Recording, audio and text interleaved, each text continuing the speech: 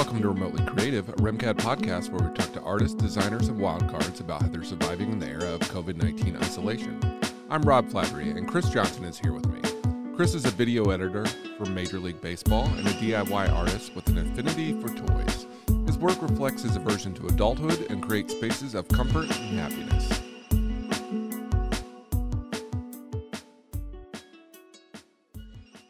Chris Johnson, thank you for being here today.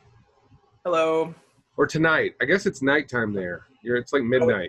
Here. It's always nighttime. So, Chris, we've been friends for many, many years. Yep. We met in undergrad. Yep. Both of us kind of did a pre-undergrad somewhere else. It didn't really work out for both of us. And then we ended up going to Austin Peay State University in good old Clarksville, Tennessee. And that's how we met. You, on the other hand, have always said students should try harder in college. But not necessarily in the classroom. What is your thoughts on that? Oh, I think my initial thought was that I didn't try hard enough in college, and in high school for that matter, probably going back to kindergarten or whatever. But who tries hard in kindergarten? Really? You should try harder. You should try harder because one, it's not very hard. It's already not very hard, but you should just try harder. And I guess what we kind of settled on was that you should try harder to find the part of college that you like, Yeah. And, exploit that part to get your education, kind of meet them halfway with doing the education, Yeah. I always say that you learn 1/3 from the classroom, 1/3 from your friends or your peers, and then 1/3 from yourself, like inner reflection. That's how the college life should operate. Where do you think you fell in that balance? Oh, I don't think I balanced it very well. I think I was probably learning half from my friends and peers, and then another good half from those, you always have those 3 or 4 really good professors. And so Shout them out. Oh man, you put me on the spot.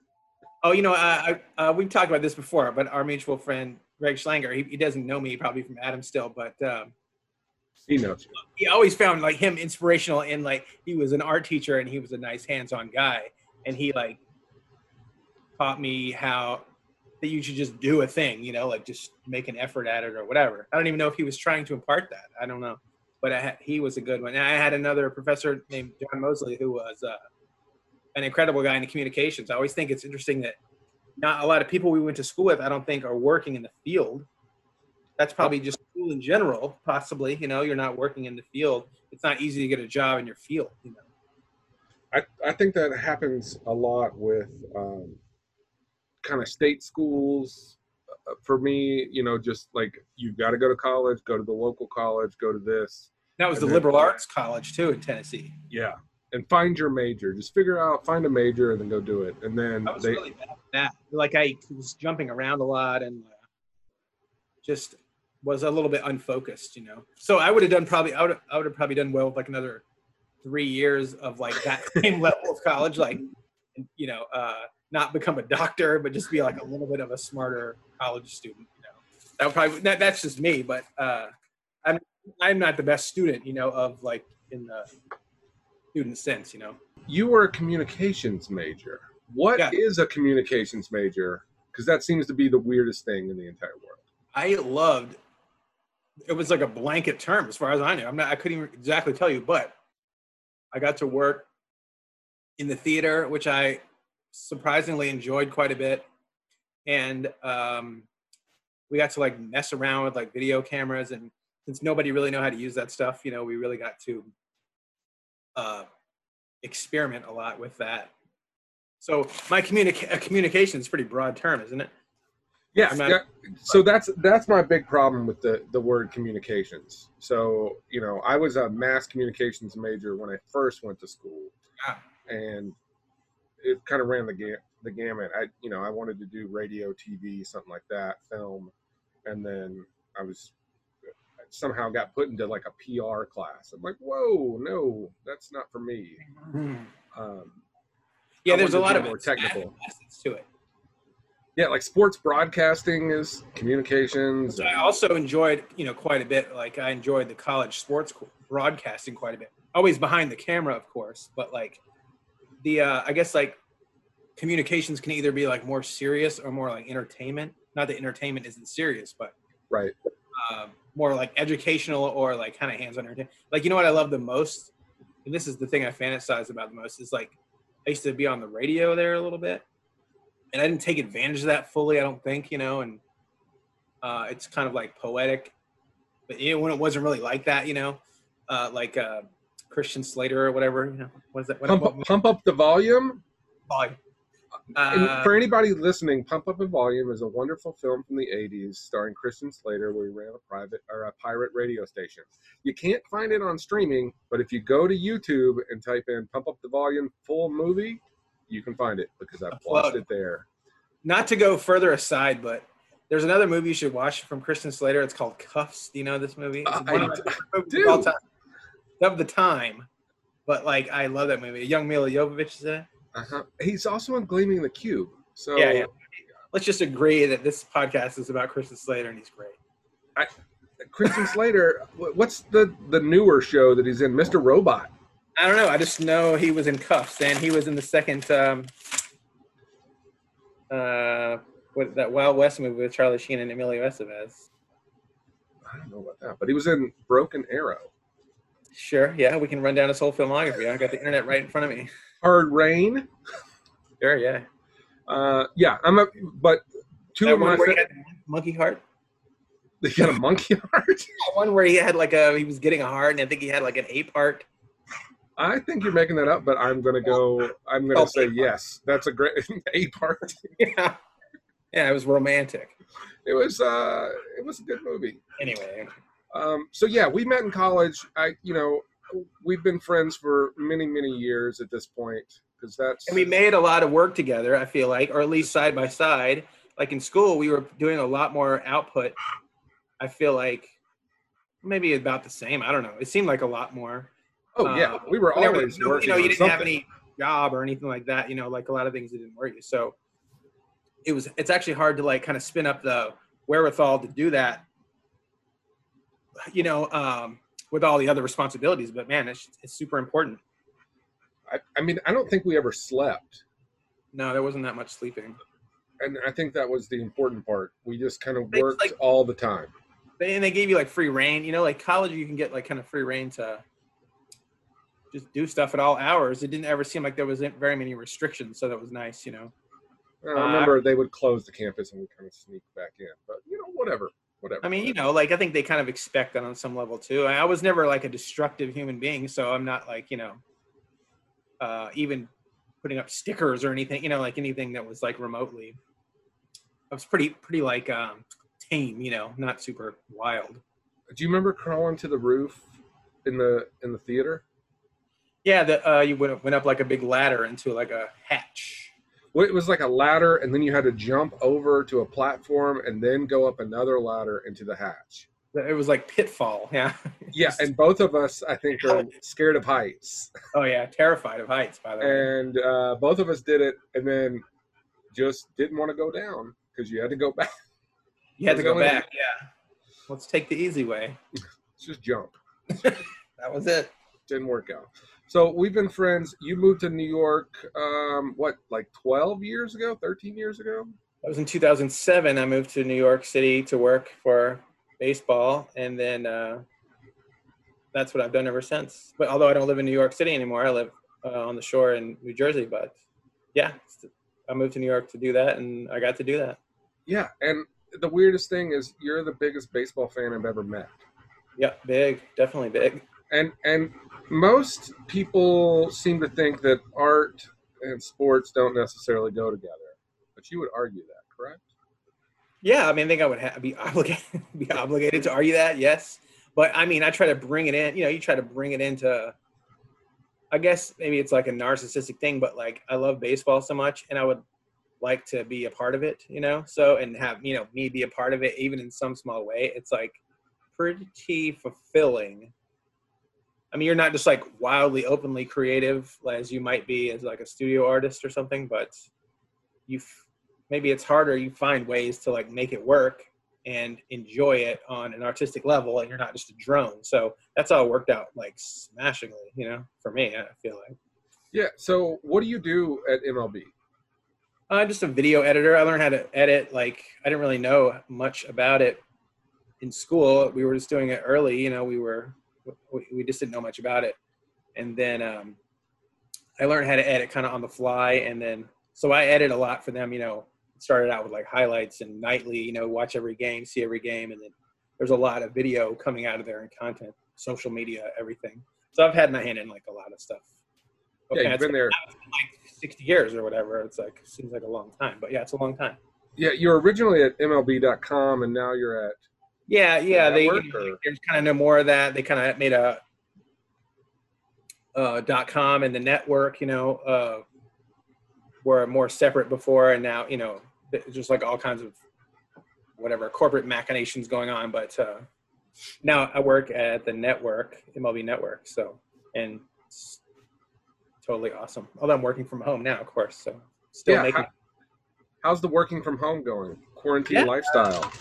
Man, I got to say, it suits me pretty well in general. Staying home suits me well. It always has, no matter what job, I guess. But this job suits well for that too, because, you know, editing over VPN or whatever, and it's just like learning new systems or whatever, you know. But it's worked out pretty well. And like, man, baseball is so, not to be so rah-rah, but it's like really rolling with the punches in a way. It's such a weird, this is such a weird thing, you know. It's so weird. Yeah. So weird. What's the deal with baseball? It's coming back like soon? Yeah, baseball is like imminent, and like you have to be like cautiously optimistic, but man, they're going through a lot of effort to play the game. So it looks like it's happening with opening days, 23rd and 24th of July, you know, so baseball games being played. And no fans. No fans in the stands, and, you know, there have been some like rumblings about what could happen later in the season. I mean, who knows, of course, but yeah, no fans. But there's always, you know, a lot. It's like a heavy TV audience, obviously, but right. No fans, yeah. So what are they doing in was it Korea? They're playing baseball already? Oh, Japanese baseball and Korean baseball, yeah. Oh, yeah, the fans insane. You know, they're playing with like crazy stuff, stuffed animals all in the seats. I think I read that somebody, maybe the A's, the Oakland A's, sold for charity, like, you can put your, I guess it seems like a big cutout of yourself, which is cool in itself. You know, you can put awesome. you pay to get to be there as a cutout or whatever, so that's like great. You know, they're pumping in crowd noise. It's kind of weird. The whole thing is so weird. Are they laugh tracking it? They started to laugh track it a little bit, and it seems like I'm Twitter obsessed with baseball, I guess, so you hear everything about the players, but you know, it's probably pretty strange. They seem to think it's like kind of strange, surreal. It's got to just be weird, you know, everything's weird. But man, they're playing the game though. It's good. You know, if you look at Twitter, baseball clips are coming up. They're new. It's fantastic. Yeah. Any of the major players holding out? Or are they just like, no? Out, but you know, there's a few that have opted out for like only insanely good, I mean, you know, insanely good reasons or whatever. So yeah, a few players have opted out, which is like another just weird wrinkle into the season, you know, very strange. And it's what, 80 games? 60 games, I think. Then you got 60? Okay. Yeah. It's normally 160? 2, yeah. 81.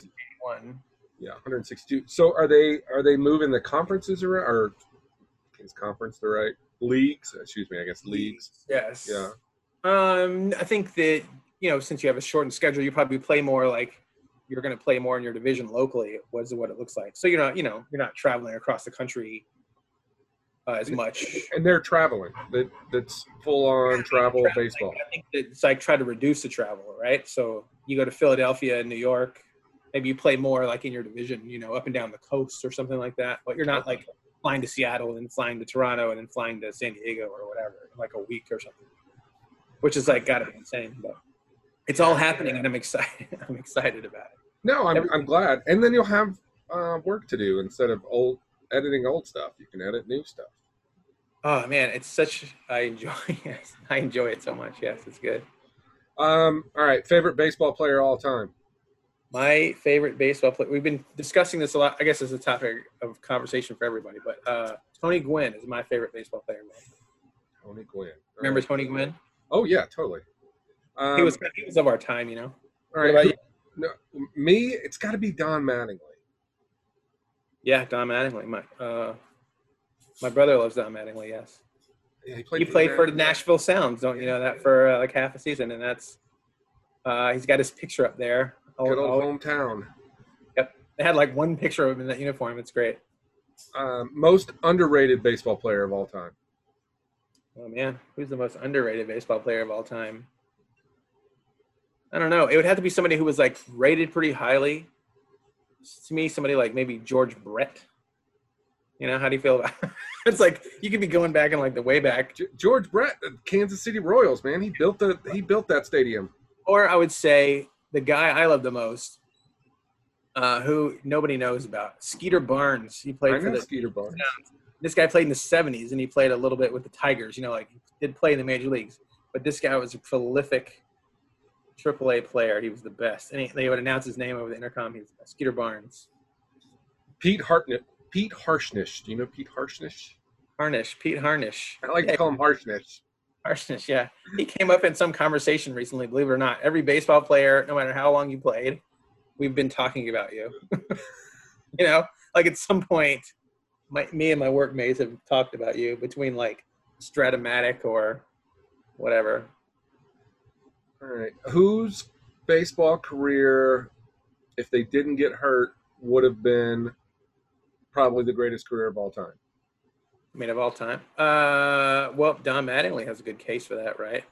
He'd be in the Hall of Fame at least. He should be in the Hall of Fame regardless. Griffey Jr. would be even better. True. Yeah, he dealt with a lot of injuries. He'd be even better, the best player of all time. Bo Jackson, where do you sit on the Bo Jackson field? Oh, he's such an outlier. It's like I remember watching him play so much. I can remember like some of those early All-Star games, one where him and Wade Boggs led off the game with back-to-back home runs. Bo is the man. Yeah, I look at those highlights all the time. You can go look at him on YouTube. I watch those for like leisure, you know. He's like a superhero. He like, throws the baseball super hard, rushes, yeah. Runs up the wall, throws you out at home. He had that great poster with the black and blue. What was it? It was where he's got the baseball bat with the football pads on top of it. Cool. But it was like a Raiders Royals kind of thing. But yeah, I love Bo Jackson. He's a nice man, and he just likes to hunt. Yeah, I guess he likes to hunt. He's a country guy, I think. But yeah, I don't know. That's why I always hated the Tampa Bay Bucks as far as football. So because they drafted him and made him ineligible for baseball. So is that what happened? In college, yeah. They lied to him.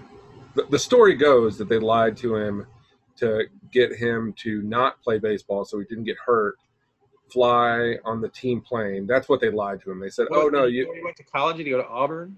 Yeah, he went to Auburn. Why do I know that? Why is that in there, you know? Who else went to Auburn? Lots of people probably. Charles Barkley. Oh, Charles Barkley, really? Oh, I'm a big fan of his. If we can get Sir Charles in the conversation, I feel good about it. Get him on the show. Let's get him up. Call him up. He's probably what is he? I don't know if he's going to the bubble, the NBA bubble. So yeah, basketball is about to start. This is the beauty about this. Everybody has time for you.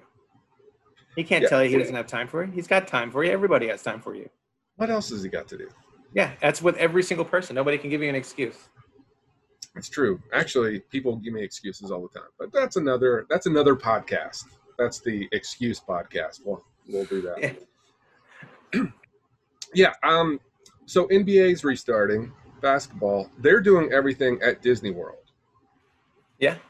So calling it the bubble. One player from Sacramento, I guess the other day, went to get like Uber Eats delivery, walked outside of the bubble, and now is being quarantined. Now he has 10 days left. I did read that in my Twitter, doom scrolling Twitter. That was like a nice piece of information that wasn't so doomish. But yes, I did read that. They're very serious. They're very serious about that. They're very serious. And then like half of the Denver Nuggets haven't made it there yet. I think 4. Um, Jokic, I think, is in the United States now, but he hasn't made it to the bubble. So I don't know where.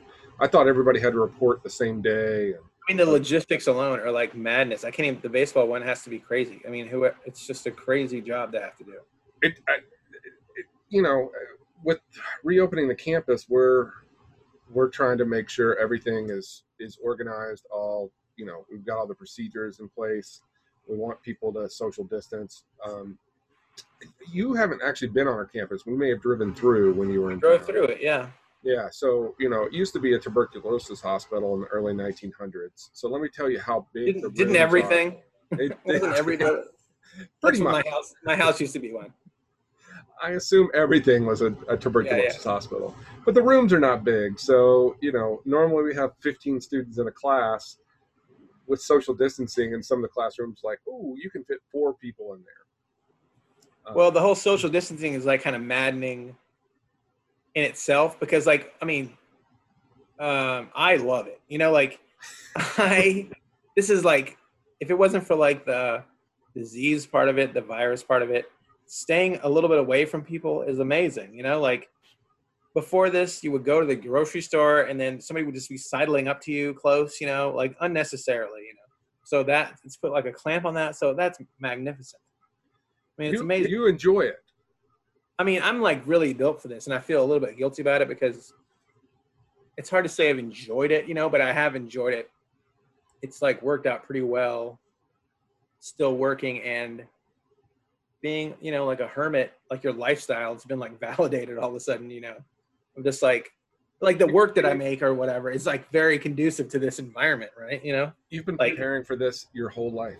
Yeah, just like gathering materials to like fill up your little house. And then like I'm walking around, like puttering around, sticking things to things, and it's exactly what I've always wanted, you know. Like I'm here spending more time with my family, you know. Like that's all good, you know. I mean, I guess trying to like, you know, you try to silver line it, don't you?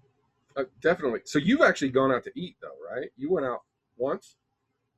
Yeah. I mean, we've had takeaway a few times, and my wife works at a restaurant, so we've had it from there a little bit, but so she's gone out to eat a million times. Every time she goes to work, she's like around all the people going out to eat. But yeah, we went out once. I was pretty nervous and I did not enjoy it that much.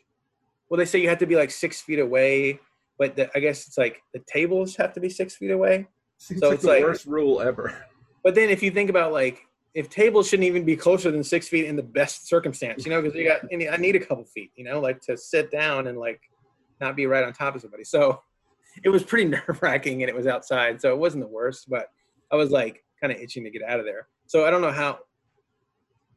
It's going to be hard to like return to a normalcy whenever you're already like kind of like a nervous, you know, sort of neurotic kind of person, I guess. Yeah, I mean, we haven't gone out to eat, obviously, because my wife won't let me because of her job. But I just don't, you know, we drive around, like if I take her to work or something and we see just people just congregated, I'm just like, this is not, if this virus is as bad as everybody's saying it is, which I assume it is from all the people that have died, we're not doing enough. Like, you can't really take that risk, right? You know, like you can't really take the risk. Are you like a fancy mask guy, or are you like a regular medical mask? I mean, I would say fancy mask, yeah. Yeah. I mean, I'm not talking about like not gold plated or anything. Eyes wide shut. I would totally be in that. I tried to wear a Batman mask the first day, and then I realized that it doesn't cover your face. You need the reverse Batman. Exactly. Well, that's okay. Well, we spent some time early on making masks and stuff, like everybody did, bread, masks, whatever else. Fancy mask here, yeah. Yeah, I mean, I've got a few. I expect you to send me some fancy mask. I would like one. I can if you like. I only need an excuse. You just make something over and over, and like, why do I have all these? You know, I sent them to my folks or whatever. Some people. Why am I making all these masks?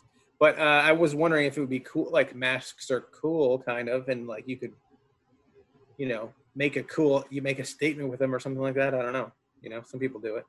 Yeah, people are getting in there. I do have some of the just like the disposable medical ones in my car just in case. Like in case I'm going in somewhere that I really feel that I don't want to be and I just want to throw that mask away. It feels like way too hospital-y, you know? Like I've been in the hospital enough to know that like somebody's coming toward you with one of those things. She's being nervous, you know? Yeah, Shelly has to wear the N95, like the hardcore PPE. Like the things on the side, the filters and stuff. Well, she has to wear that with a surgical mask on top of it. Double mask? Double mask. I'm like, she can't breathe. I mean, for 10 hours a day, and she comes home and like has the lines like suctioned on her face. So it's like, so I don't want to be like scared or whatever, but like, ooh, it's a little scary. It's a little scary to think about. And then like somebody could just sneeze on the doorknob, ruin all your hard work, you know, like, come on, what are we doing here? Yeah. And just so much information is coming out like, oh, you know, first it was, well, if you have it, then you can go back to work because you're immune. And then it's like, oh, actually that's not true, maybe. Yeah. I don't know why they're surprised about like, oh, we're learning new things about this unprecedented crazy thing. You know, it'd be like going into space and like, oh, you know, like we're learning so much of new things we didn't know before. This is amazing.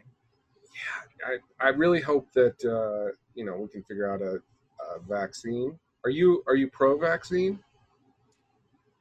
Yeah, I mean, I never got a flu shot, but yeah, oh yeah, of course. Like, if you know me, one thing I hate is polio. It's true. Never shut up. Yeah, you should probably get a vaccine if it comes around.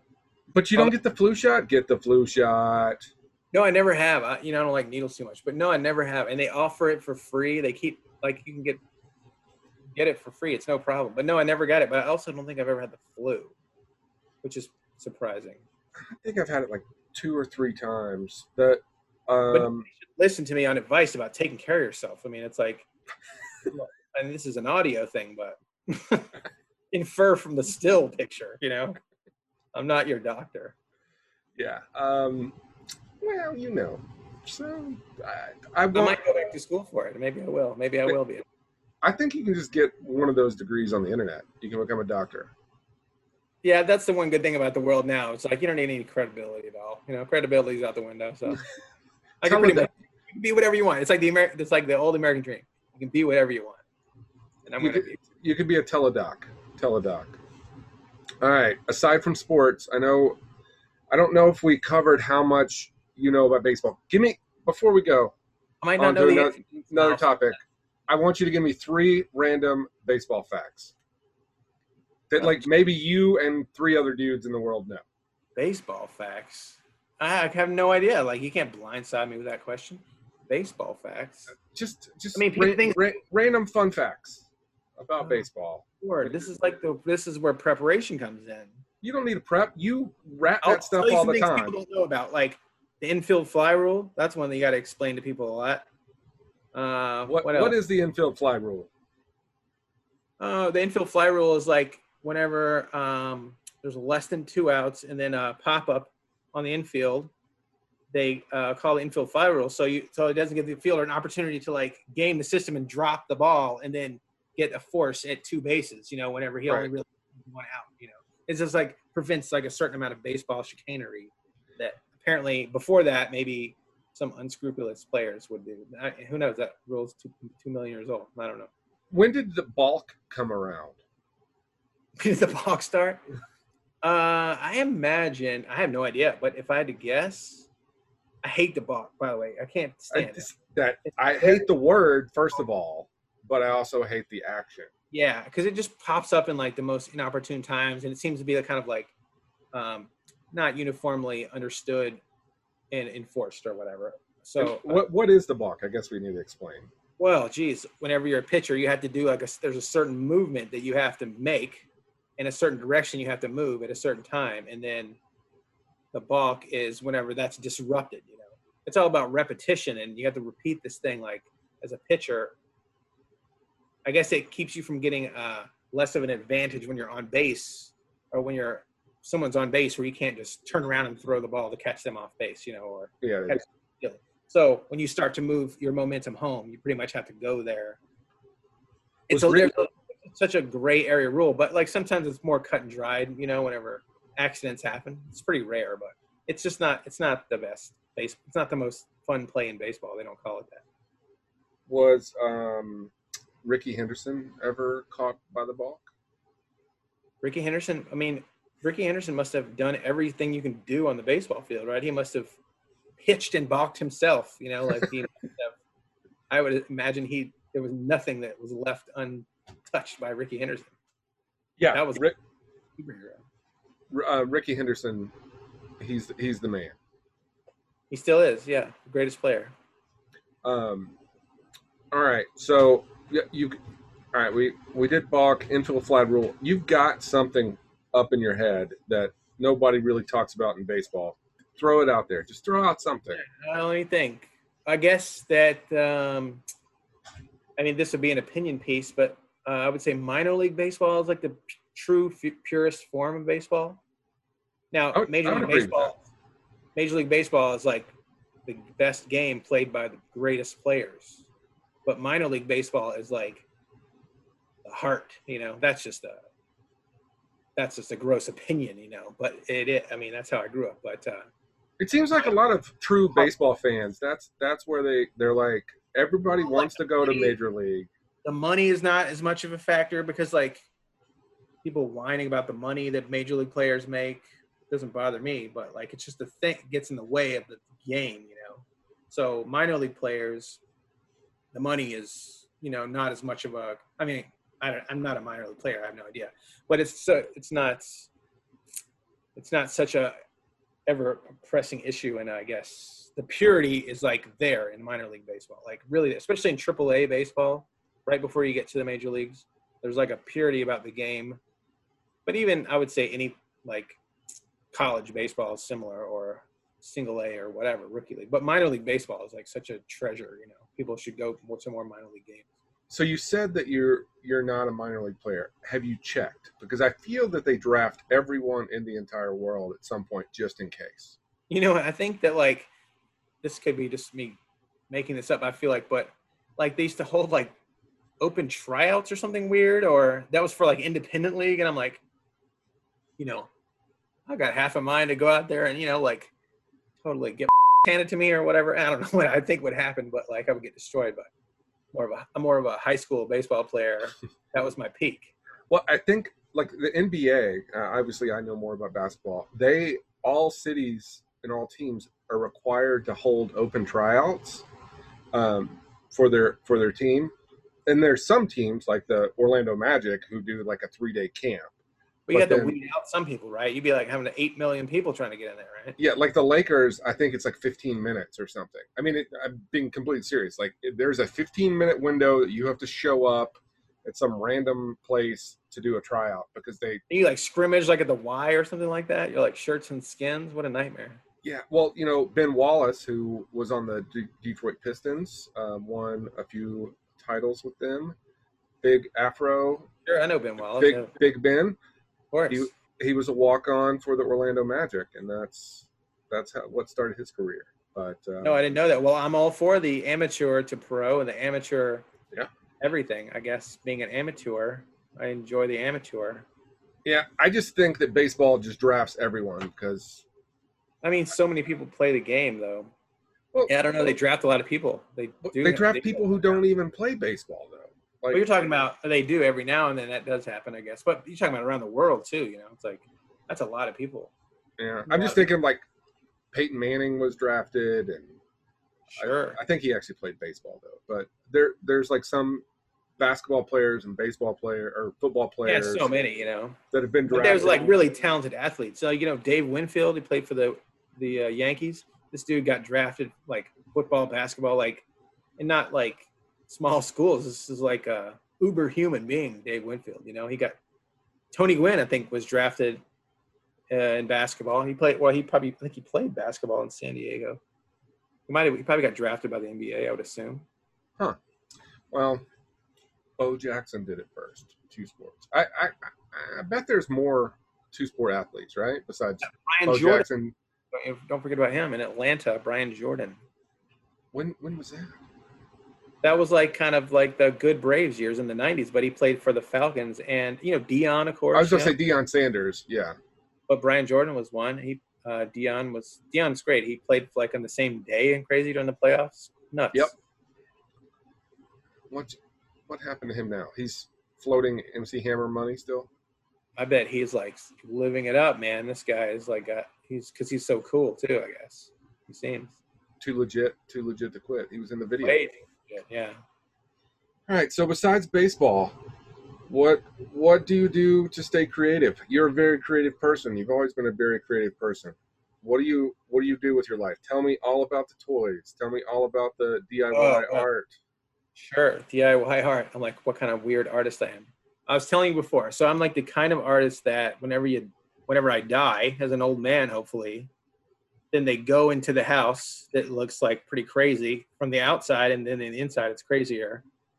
The walls are like covered with stuff, and they're like, man, this guy made a lot of work. This guy did a lot of stuff. But really, he was just building up like the tinfoil insulation around his house, kind of, like the keeping out the bad vibes. Does that work? I actually believe in it like wholeheartedly. I'll be honest. I put stuff all over the walls, and I always have, and it keeps out the bad vibe. I don't know how else to say that. It just keeps out or keeps in something. It maybe keeps something in. Or I'd say you're a good dude. Maybe you're just keeping it in. Yeah, I'm just this good, selfish dude. You're not selfish. You're not selfish.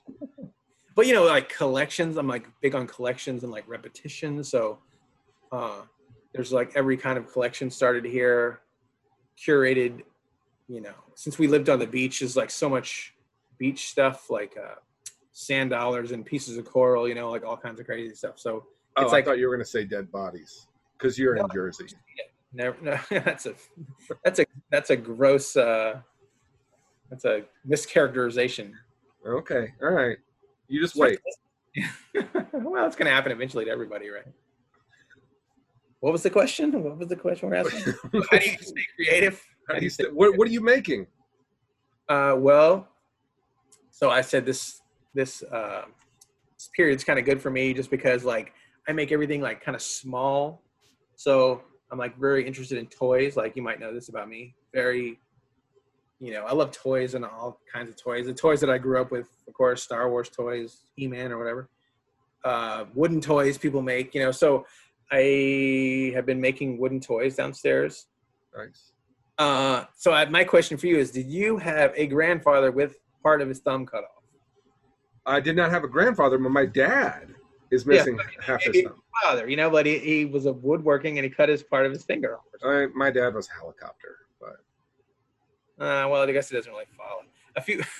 My great uncle, on the other hand, missing 2 fingers. For woodworking? Tractor. Oh, a tractor. Well, it's all in the same vein, right? Like those old world skills or whatever. So as long as you lose a finger, I think you're good. So that's healthy. My grandfather made toys whenever we were a kid, and I loved it so much. And he was missing part of his finger from the saw. I was just wondering how long you work with a saw before you cut your finger off. It's going to happen eventually, right? Eventually. I know some people I went to grad school with, they didn't lose the whole finger, but they've got like the big notch. Yeah. You got to cut part of it off, not the whole thing necessarily. And nowadays you could probably get it sewed back on, right? But I just assumed that like, what do you got? 20 years, 30 years? Like my grandfather didn't cut his finger off whenever he was in his 80s. He did it like, years old. So I'm kind of waiting around for that to happen. But in the meantime, making toys and doing a lot of sewing, but staying creative is not the easiest thing. So are you modifying action figures? Yes. Well, and also, what is that called? What is that called? I don't know what that's called. I mean, there's like a lot of ways people do it. There's like tons of custom action figure people who are like really serious about that game. And then there's a lot of people who are, what somebody told me a term called culture jamming, which I didn't know really what that was, but it makes sense. Maybe it's just a term that I hadn't heard. And it had a lot to do with like altering things like Star Wars toys or whatever. So I make a lot of like plastic molds and, rubber molds to pour plastic into and stuff like that. So it's really quite a mess. But you know, like kind of like those bootleg like DIY toys come out the other end, and it's like an amazing genre, you know. They did that a lot with like the Star Wars toys in Mexico or whatever, you know, like all kinds of toys really, but are all over the world, you know, and like Super Friendo. Yeah, and taking like the exact sculpts and just like making a weird like dirty you know, quick mold out of it, and like a toy pops out the other side, you know, and it's like purest form, you know. So I'm not much in like a designer toy person, but more like toys you can play with, you know. I'm not like an adult about it, and still like child. And you just picked up like some absurd collection from somebody, right?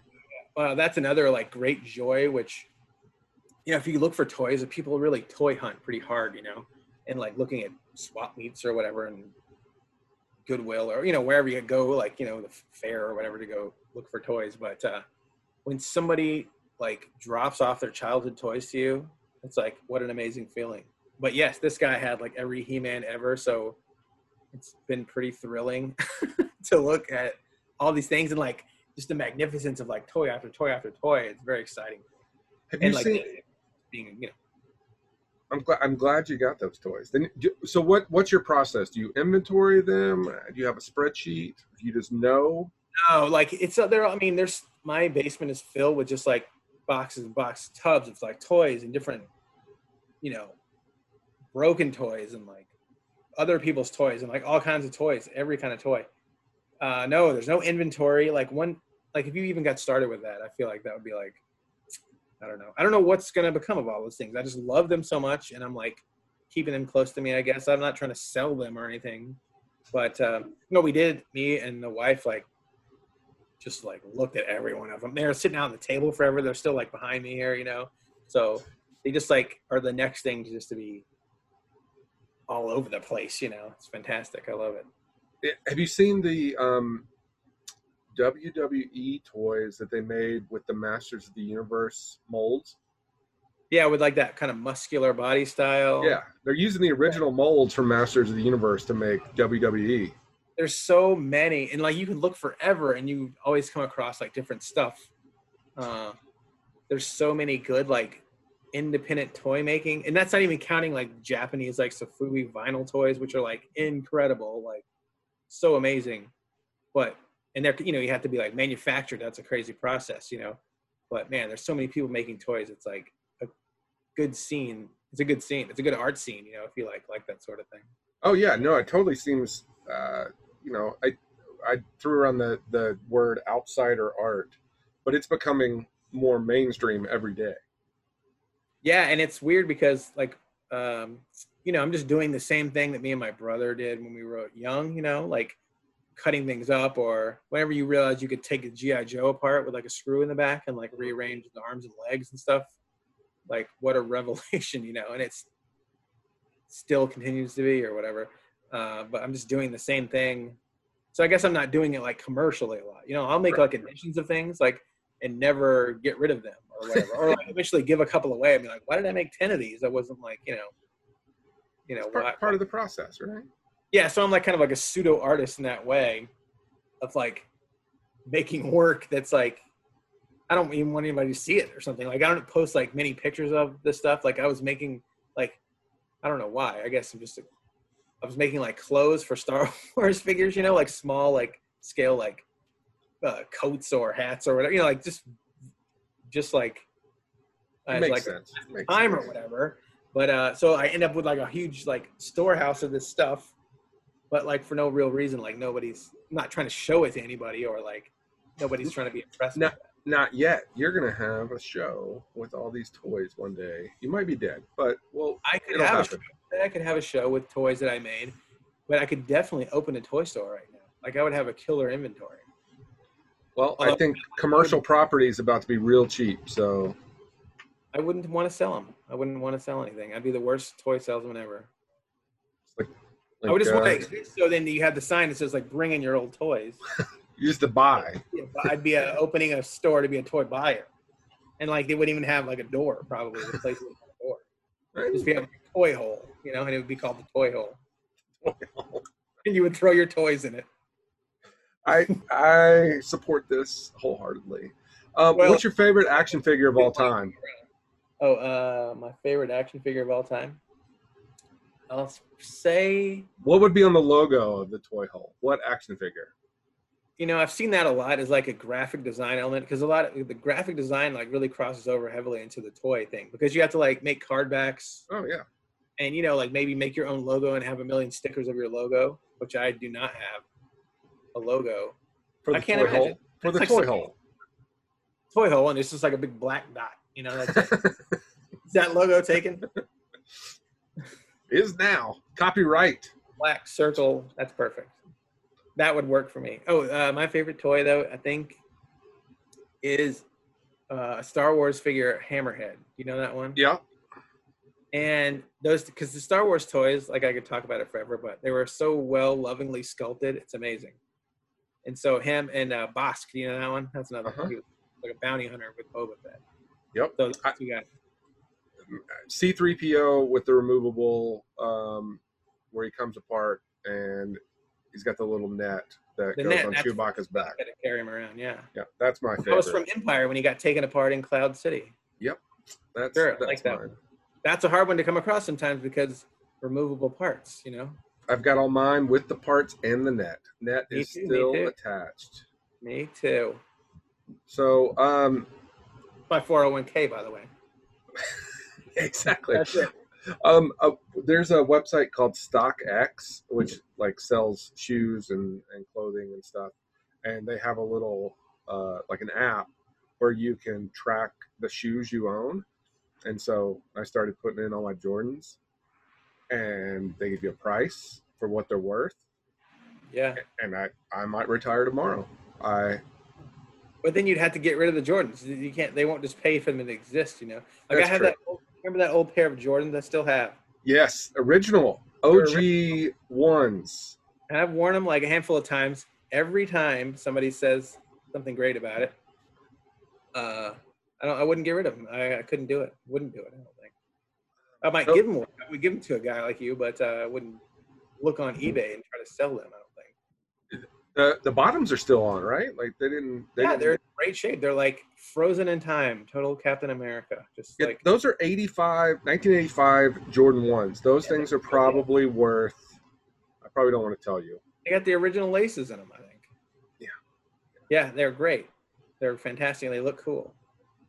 I remember the day that we found them, and I don't even wear them because my size. Cooler needs to wear them. They were my size. It was like a total Ruby Slipper situation, but I don't think I'm cool enough to wear them. Plus, I don't like to get a lot of like comments. For good or ill. Or I don't like ill comments, but I'll take no comments. No comments.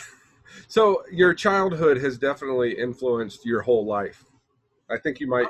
Still trying to. I'm like holding on to it. I guess like I've got to put myself in a position to keep doing all the things that I enjoyed to do when I was a child. I guess watch baseball, play baseball, and play with toys a lot, and make stuff.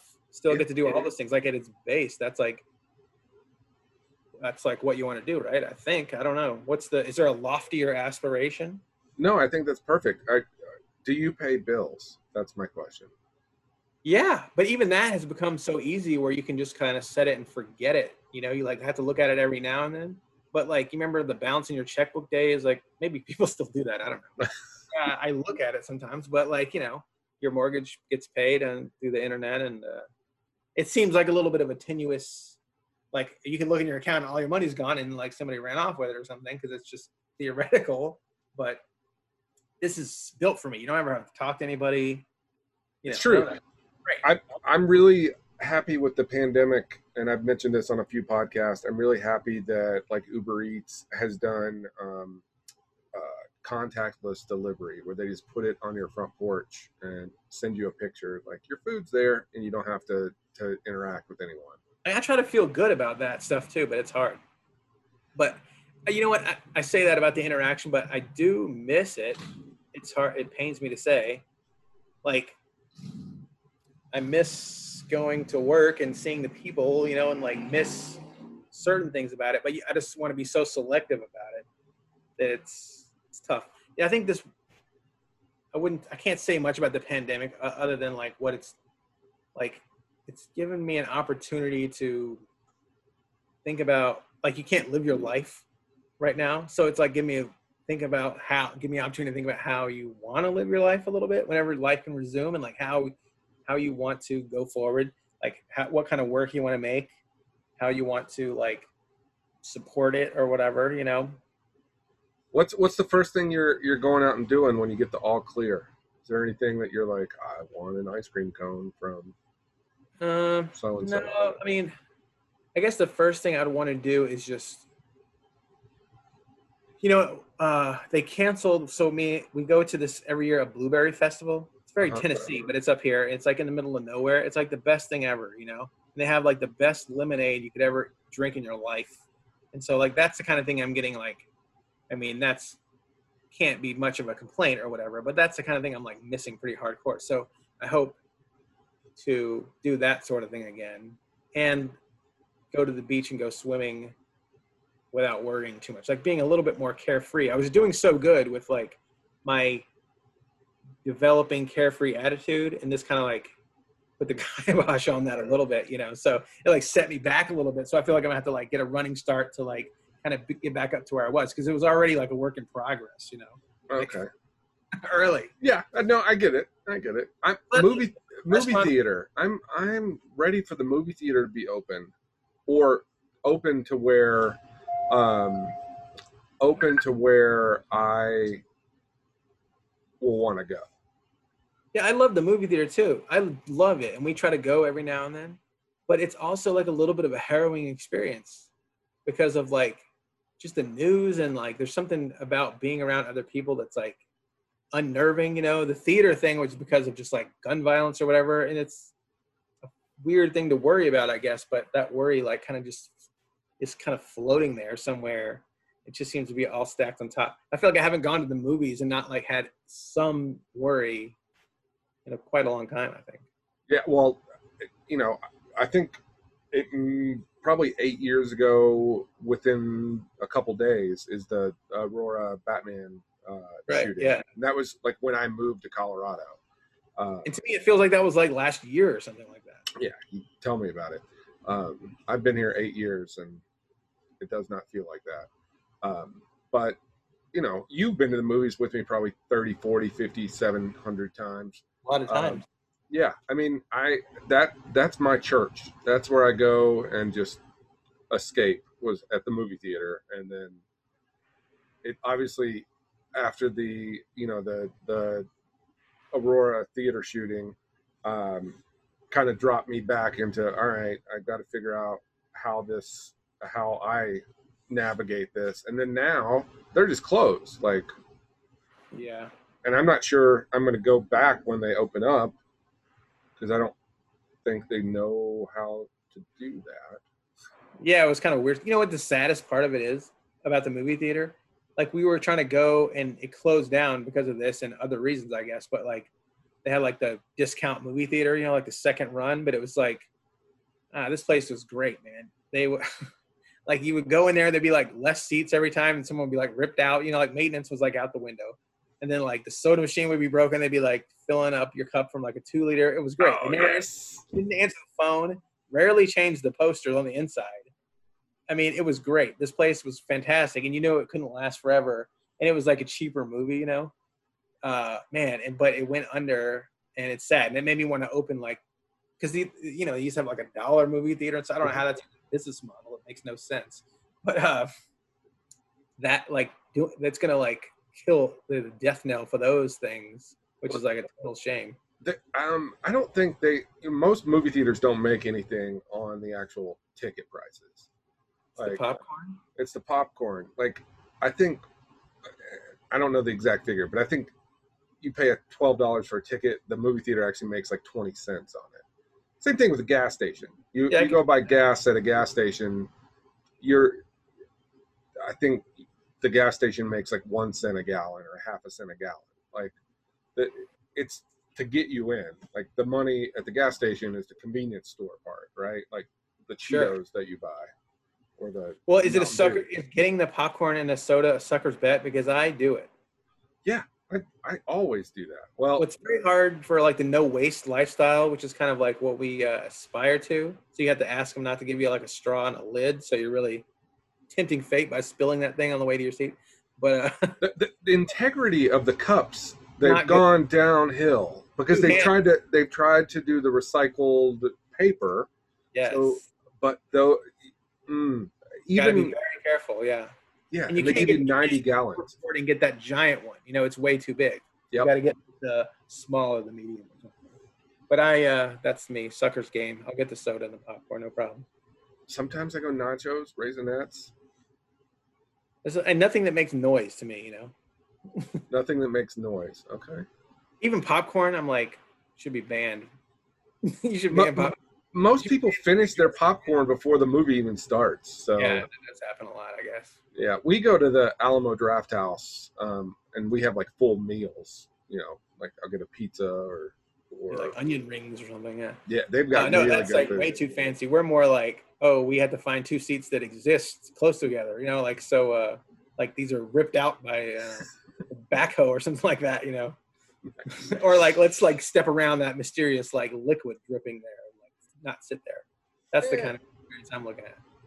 You know, no exit signs work, you know, like that's the key. You go in there, like the light, you know, they need to be busted, and you have to every time that like they don't turn the lights off for the preview, somebody's got to get up and go out and like tell the person, that sort of thing. That's the experience that I'm after.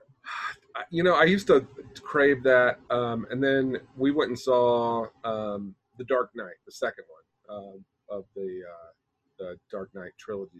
Sure. When we moved to Tampa, so 12 years ago. Shelly and I went, and there was some kids talking in the movie theater, and I have a problem with loud talking in the movie theater. This is like a 4 o'clock show. And so I was like, I'm gonna say something. Shelly's like, no, I'll go handle it. I'll go tell the manager. And so she walks out to go to the restroom and tell somebody, and then one of their cell phones ring. And they answer it, and this is like during the movie, not the preview. It's like during the movie, and it's like theater seating, and I'm like not in the front, but like, you know, a good ways towards the front, and they're in the very back row, and I was really angry, and I marched up there and I made them hang up the phone, and then I kicked them out of the movie theater. Let's be honest, I didn't work there, but they left. You got that level of authority. I know. I was mad. Anyone on anything ever. I never confronted one person on anything ever. You should. Make you feel better. Never happened. Or you'll be talking about it 12 years later. All right. So we're going to finish this up, but we're going to do speed round. So normally we ask our audience to submit questions, which they can do at any time by emailing remotelycreative@rimcad.edu. But for the first time, because Chris Johnson is an overachiever, he submitted his own questions. And this I assume nobody submitted any questions about me. Nobody knows who I am. Nope. By design. Yeah, we've got your questions. So I'm gonna throw these out real quick. 30-second answers on all of them. Doom scrolling. What's that about? You kind of mentioned it. Oh, we talked about doom scrolling. That's another thing I learned about that had a name, you know, and I guess I was already doing it. Just like flipping through the news constantly. I do it every day, all the time, and I have to like on your phone. You're just like flipping through on your phone. Scroll, and it's a constant feed of like bad news. I guess depending on what side you're on, but the bad news all the time, peppered in with a little good news, which almost makes you feel worse about the bad news. You know, like in a weird way. It's supposed to be uplifting, but I have a propensity to doom scrolling. Yeah, I like the name. It should be a band. We should start a band. The word is cool anyway, so definitely. I was proud to know I was already doing that. All right, candy and things that look like candy. What are your thoughts? Oh, so I guess the things that I make, I always have candy in my mind because of the colors and like the, I guess, surfaceness of it or whatever, you know. You like the gummy, like the gummy texture? Yes. So Sour Patch Kids is like that's it. Like I could just. So your favorite candy? Yeah. Give me Sour Patch Kids by the pound. Yeah, I'll take that. Is that what you've been eating the whole podcast? Sour Patch Kids? Yeah. Well, I found a place that will, during this, talk about important things to do during the virus lockdown is find a place that will get bulk candy for you and patron them, stick to them, and don't let them go out of business, So find somewhere that does. I'm not talking about just any sour candy, but Sour Patch Kids. Have you seen the Sour Patch Kids cereal? Yeah, you know what? One of my few Instagram posts was about that, and I saw it at the grocery store. Blew my mind. I was very excited about it. Did you purchase it? Eventually, not then, but eventually did, because I think it was on sale. And I don't like milk that much. Yeah.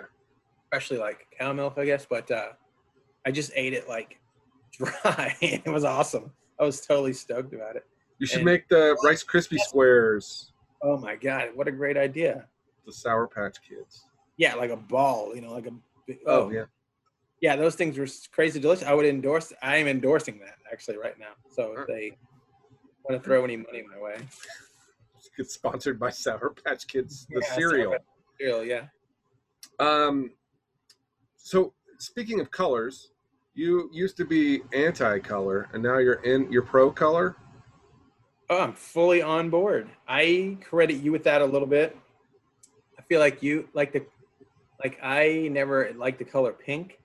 Maybe it was like me being like gendery or whatever, but it was always black and gray for me, of course, because cool or whatever. But no, I'm fully on board. You know what my favorite color now is like a powder blue.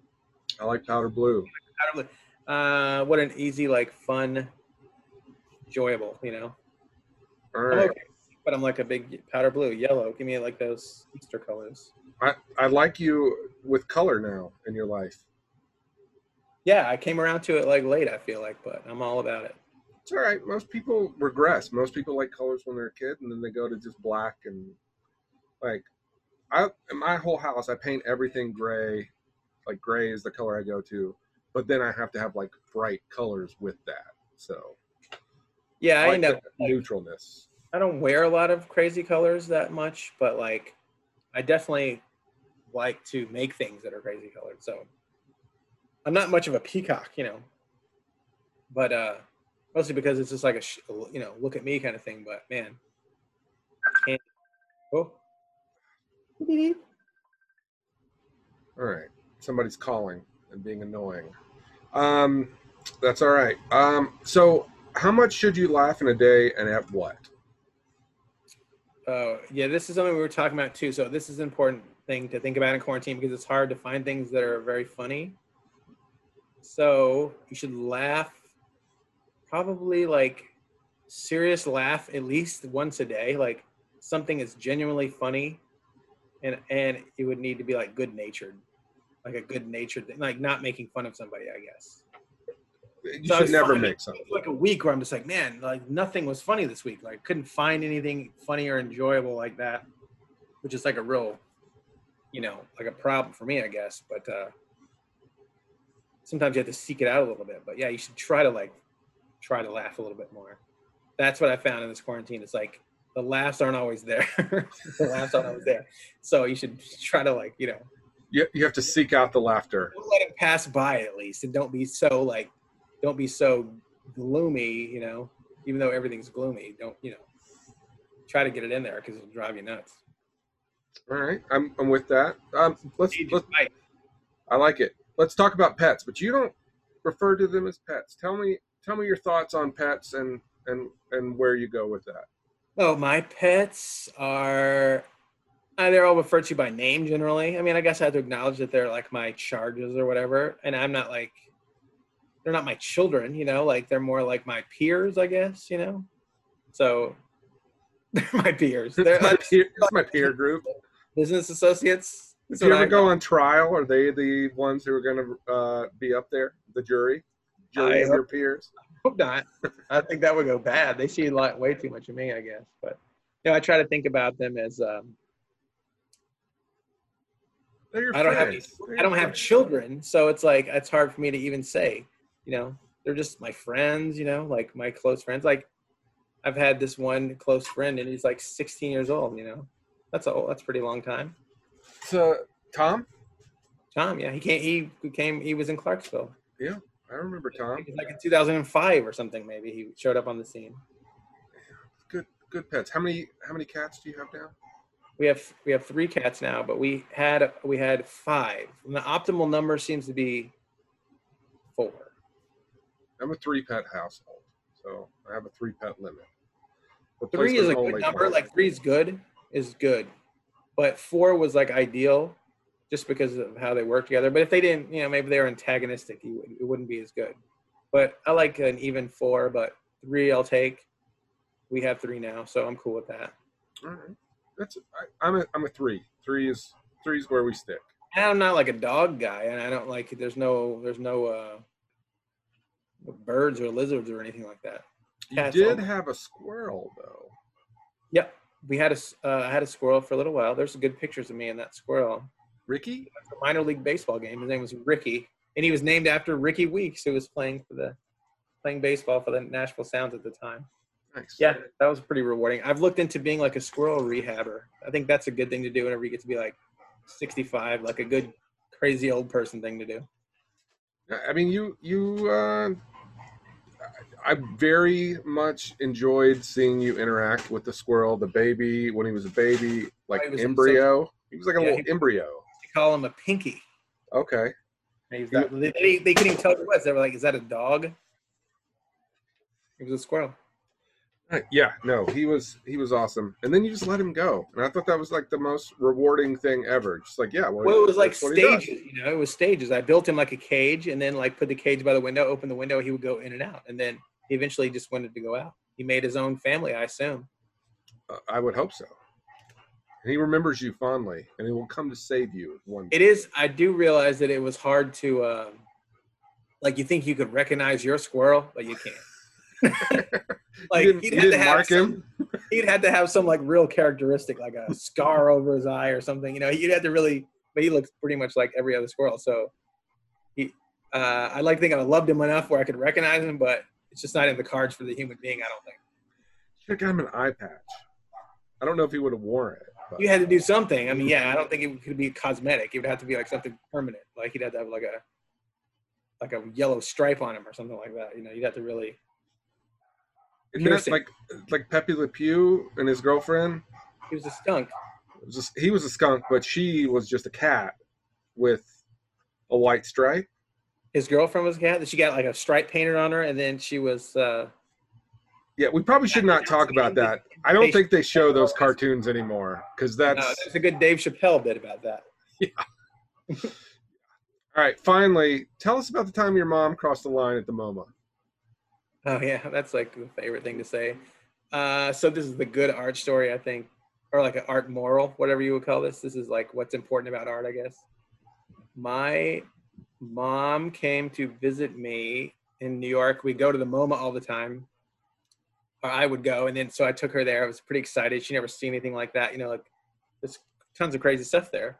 And they had that big Jackson Pollock. It was in the lobby. I think it was it was in the lobby at the time. Huge, And then she just, she was like, she's not like an art appreciator necessarily, but she just likes cool things. And she just like walked up and like touched it with her hand, and then like everybody kind of like freaked out a little bit, but she didn't like mean anything by it. She didn't, she just like a very.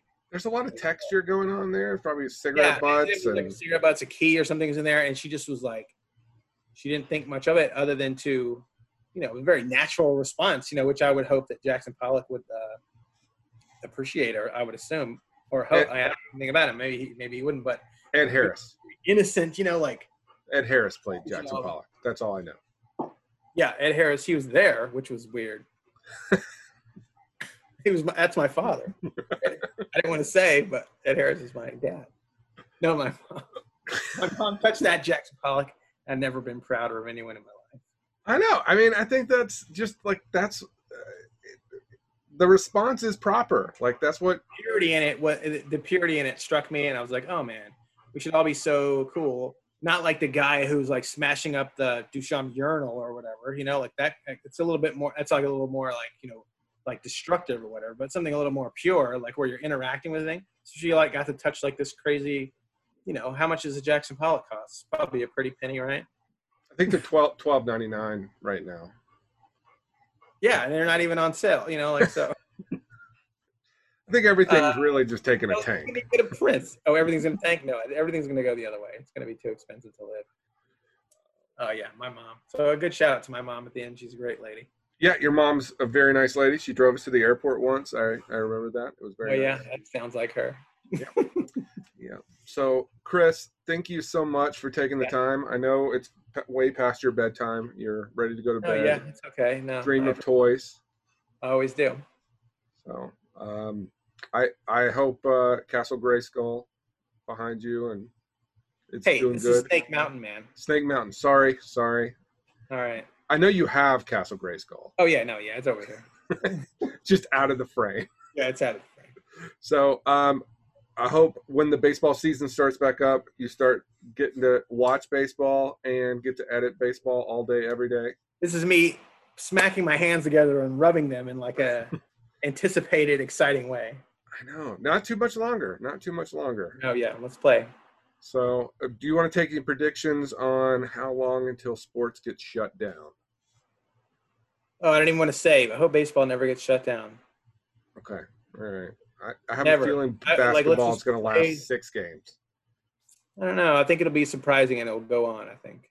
You think so? You think it's going to be weird? There's going to be some weird hiccups, but hopefully it'll just get handled in a weird, in like a sensible way. And I think it'll go, I'm excited. All right. Well, I look forward to talking to you about baseball. You'll come up with all the baseball facts and you'll tell me. Oh, yeah. You hit me. You'll have blindsided me with that one. I will come up with some baseball facts. You've got them. You've told them to me before. Yeah, they're in there. They're in there. So I caught you off guard. Well, Chris, thank you. Always a good time to talk to you. I hope people learn something about you. Good luck with that, everybody. I need further clarification. Let me know. Yeah, shout out to your Instagram. You have Instagram. You're on there. Oh, I don't have much of a social media profile.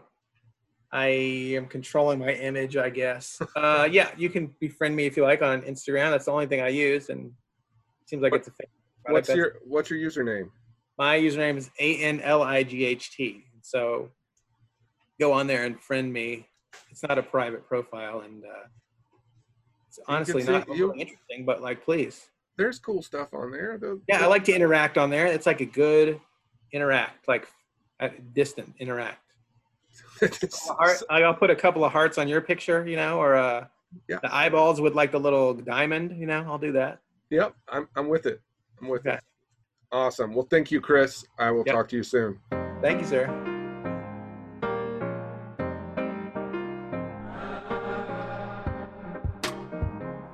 Thanks, everyone, for tuning in to this episode. Remember, you can find links and images from today's guest on our website, remcad.edu/remotely creative. And don't forget to submit your questions for us by emailing remotelycreative@remcad.edu. That's rmcad.edu. Make sure to subscribe to Remotely Creative wherever you listen to podcasts and leave us a 5-star review. Special thanks to our team here, Gretchen Marie Schaefer, Chris Daly, Mel Kern, Josh Smith, and Madeline Austin, for making today's episode possible. Until next time, take care of yourself and each other.